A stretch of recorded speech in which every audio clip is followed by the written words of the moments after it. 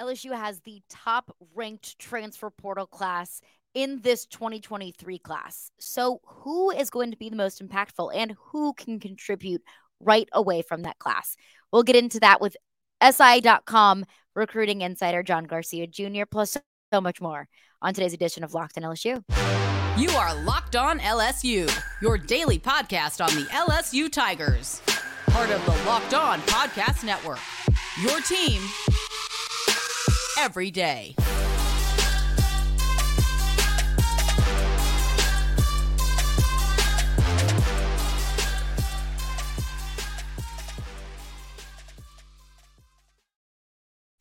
Well, thank you for making Locked on LSU your first listen every day. We are free and available wherever you get your podcasts. Plus, we are on YouTube as well. So just search Locked on LSU in the search bar, hit that subscribe button, and you'll get notified as soon as Locked on LSU drops. My name is Caroline Fenton, and I am your host, as I am every day. I've been covering LSU sports since 2016, and I'm now a radio host in Nashville, Tennessee. But let's get into it with John Garcia Jr. I appreciate him for joining us and giving us his recruiting insight. And we appreciate our official college football and college basketball recruiting sponsor across the Locked On Network. These days, every new potential hire can feel like a high-stakes wager for your small business. So that's why LinkedIn Jobs helps find the right people for your team faster and for free. Post your job for free at linkedin.com/lockedoncollege. Terms and conditions apply. Plus, I got to let y'all know that today's edition of Locked on LSU is brought to you by FanDuel Sportsbook, the official sportsbook of Locked On. Make every moment more. Visit FanDuel.com/lockedon today to get started. And joining Locked on LSU now, John Garcia Jr., recruiting insider for SI.com. I want to start here with LSU because that's been all the buzz about Baton Rouge, that now LSU has the top spot, the top ranking in terms of the transfer portal. My biggest question overall is which of these guys can contribute right away for LSU? I look at this cornerback position specifically, something that LSU, they've had to lock and load the past couple of years. What about that group specifically, or the rest of this transfer portal group that can contribute right away? There's so many different defensive backs I'm excited about in this LSU portal class. You got not only pedigree, you've got great high school pedigree and college pedigree, and you got some variance in between. For instance, you've got a J.K. Johnson or a Denver Harris, young, blue chip, high-level recruits that you're waiting to see them put it all together, and there's a sense that it's going to happen at LSU. And then you've got some proven commodities coming over really for the second year in a row, and, man, I'm excited about Deuce Chestnut. I feel like coming from Syracuse, freshman All-American, a guy who just found the football despite not being the biggest, fastest, strongest. He's going to be your interchangeable guy, boundary corner, nickel corner. Do you need him to come down and play in the box? Can he jam at the line of scrimmage, play the ball in the air?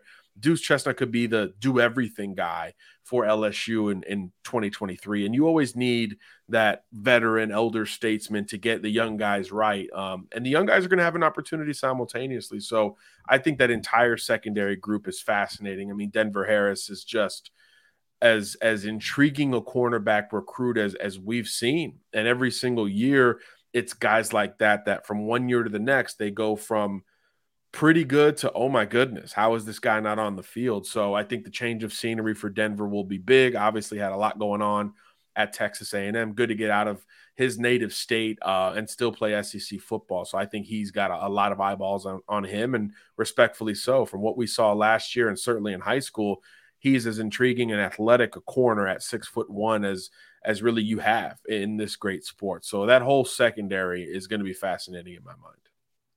And I think everyone's excited about Denver Harris. Obviously, he's one of the highest ranked players in the transfer portal, one of the highest ranked DBs as well. And you mentioned Deuce Chestnut and also Zy Alexander, a transfer in from Southeastern Louisiana.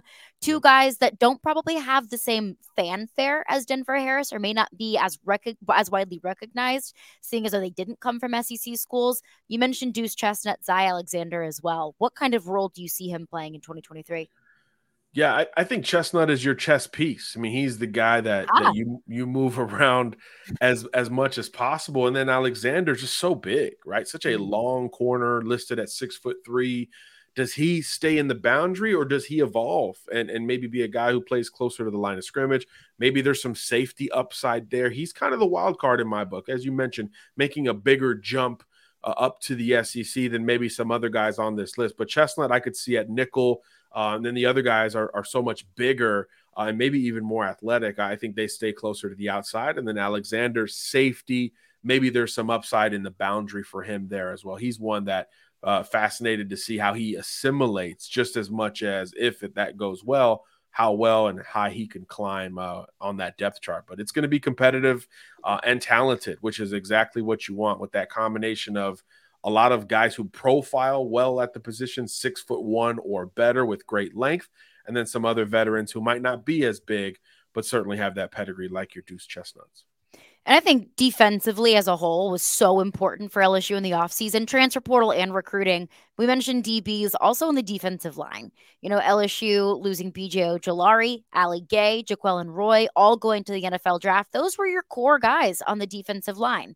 Bringing in Jalen Lee, bringing in Braden Swinson, bringing in Parashan from Arizona. Those three pieces, all kind of unknown commodities that maybe didn't get as much production as they had last year. How can those three fill in a really big hole that's been left by Jaquelin Roy, Ali Gay, and B.J. Ojolari on the defensive line?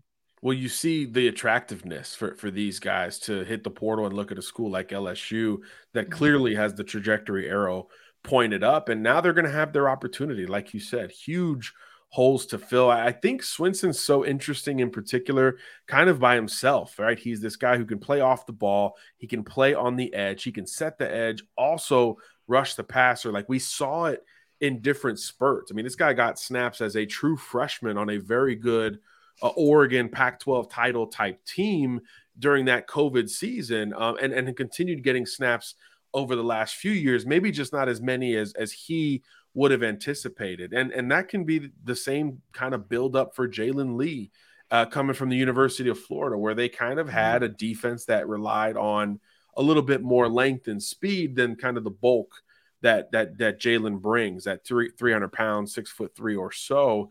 So I think that's a situation where the LSU defense utilizing multiple true kind of classic interior types will help with that assimilation. So the chip on his shoulder factor will also be there for Lee, who I remember coming out of high school was a guy that, was committed to LSU, a guy that was very familiar with what is expected there in the Bayou. Obviously, different coaching staff, different situations. So it'll be fascinating to see that homecoming, because that was a big theme in last year's transfer portal class. A lot of Louisiana guys or former commits kind of coming back home. So that one will be fascinating as well. But they really hit every level of the defense hard in the portal, both from a stature standpoint, where you're getting guys who have that requisite height and physical ability, but also from a volume standpoint, where you're going to get some variance between the types of big men you brought in. So an Allen isn't going to profile like a Jordan Jefferson, who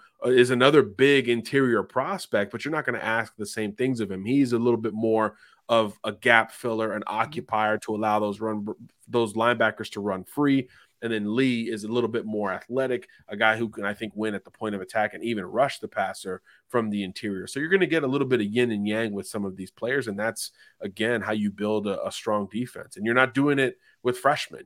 There's a great freshman class coming in, but now you're not expecting those guys to have to contribute just as much. So if there is a Harold Perkins type that just forces his hand, it's one out of the group as opposed to the entire group needing to make that transition, which is not as easy as Perkins made it seem. Yeah, I think that if there's another Harold Perkins coming in this class, a lot of LSU fans would be very, very happy. But you mentioned the freshman class. That's what I want to get into coming up next. Who do you think is going to be the most impactful freshman in this class? We'll get into that coming up next. The NFL playoffs are here finally, and we are so excited about our very brand new sports betting partner for Locked On, because they're the number one sportsbook in America, and that's FanDuel. If you're new to FanDuel, that is even better. They have so many great features that make betting on sports fun and easy. New customers join today to get started with $150 in free bets guaranteed when you place your first $5 bet. Just sign up at FanDuel.com/LockedOn, LOCKEDON, one word. FanDuel has all of your favorite bets, from the money line to point spreads to player props. Plus, you can even combine your bets for a chance to win a bigger payout with a same game parlay. So we've got Championship Sunday this weekend, the NFC Championship. The Eagles have been unstoppable all year long. I've loved what I've seen from Brock Purdy and this 49ers team, but give me the Eagles to punch their ticket to the Super Bowl. All of that on an app that's safe, secure, and super easy to use. So football fans, do not miss out. Place your first $5 bet to get $150 in free bets, win or lose, at FanDuel.com/lockedon. Make every moment more with FanDuel, the official sportsbook of the NFL. Well, thank you for making Locked On LSU your first listen every day. We are free and available wherever you get your podcast. John Garcia Jr., I was asked this question by a Locked On LSU listener. They asked, who do you think is going to be the best player in this 2023 class? And I kind of interpreted that as being maybe who's going to be the most impactful. You know, who's going to be your Harold Perkins, like you mentioned earlier, even your Will Campbells, your really impactful freshmen in their first year. I had an idea of who in this class I thought would probably be the most impactful. Wanted to get your thoughts on it. Yeah, I think the portal has probably changed my answer. If you'd asked me on signing day, I probably would have been more in the Javian Toviano, Zalance Hurd conversation, maybe even a Shelton Sampson. But with Butte coming back, it doesn't quite feel the same way. But I think overall, even with those guys, I'm looking at Deshaun Womack. I think when you make this transition, again, Harold Perkins made it seem so simple and so easy to do everything, rush the passer, play off the ball, play in space, play in coverage. You don't have to ask most freshmen to do that many things. Usually it's about what one great trait do you possess and can you own it? Can you situationally be that guy as a true freshman? And when it comes to rushing the passer off the edge with an electric first step, Deshaun Womack provides that at a higher clip than just about any true freshman we'll see on the field in 2023. So you mentioned losing an Ojulari in particular, that type of production or threat off the edge. If there isn't something on that roster that mimics him today, whenever Womack gets there, I think you're going to have an opportunity to see that. So this will be a pass rush by committee, I think, at LSU in 23. But I think Womack ends the season pretty darn high on that committee, and maybe he's the primary guy before all is said and done. I think he's that electric, and we saw a big jump from him from junior year to senior year of high school football, both from a height and weight standpoint and from a production standpoint. So that's a great sign when you're making that move to college, because he has that ability to get better in a very small amount of time.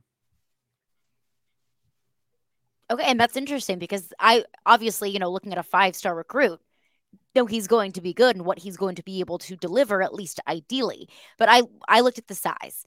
I thought looking at 3 guys that are coming in, specifically Braden Swinson on the edge. He's a guy who already has a couple of years of college football experience. He has that size. I didn't think that a Deshaun Womack would have that kind of size in him to be able to come in and be that as impactful as an edge rusher. So it's interesting that you mention him as being one that you think will be the most impactful.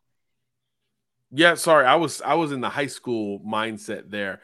Of the portal guys, I'd probably go Chestnut. Again, I'm just selfishly a big fan of his game, just the natural instincts and ball skills that he brings to the table. He can move him around, all that stuff. But from the high school realm, I think Womack makes the most sense. Should have qualified that. Sorry. No, all good. But I was more so looking at some other guys coming in. Maybe a freshman wouldn't have that spot carved out for him. I also looked at Javian Toviano, just looking at the need at corner, and a guy who's coming in obviously with a lot of experience and has, very competitive experience in high school is another one as well. But coming up next, not an LSU name, but I think a name that could impact college football as a whole. I want to get John Garcia Jr.'s thoughts on that coming up next. So Jaden Rashada with a $13 million NIL deal gone wrong with Florida. We can talk about the nuances of the deal and what went wrong, but I think the most interesting thing is how this will impact NIL deals as a whole moving forward. Your thoughts on Jaden Rashada and how NIL could be changed just based off of this one deal gone wrong moving forward. Well, I think it's those words you just said.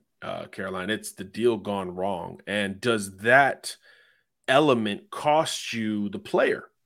And in this case, it didn't look like it would, because the deal went bad well before the reports came out, even before early signing day, but they still got Rashada on board. There was a benefit of the doubt extended from the player side to the team side, and it still wasn't met weeks and weeks later when it was time to enroll. So it's that part. Does the make or break of the deal cost you the player, or does it just cause you some contention early in his collegiate tenure? And I think this is the peril, right? This is the promised and honestly signed, not just verbally promised, written out and signed element of NIL that makes this thing both tricky and slippery at the same time, because we know this quarterback market at every level is higher today than it's ever been, right? You can identify a high school quarterback and say, this guy's going to have to deal with so much non-football stuff because he's a very good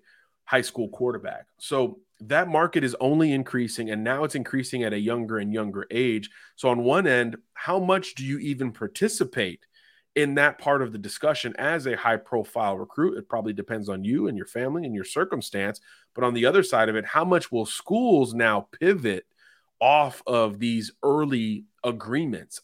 It's not something that is going to be wiped out all in one move. It's certainly not unavoidable. These deals are what they are. They're enticements. They're not supposed to be a part of NIL and recruiting, but you knew the moment this was greenlit, this was kind of the end game. At what point does a kid look like he's holding out?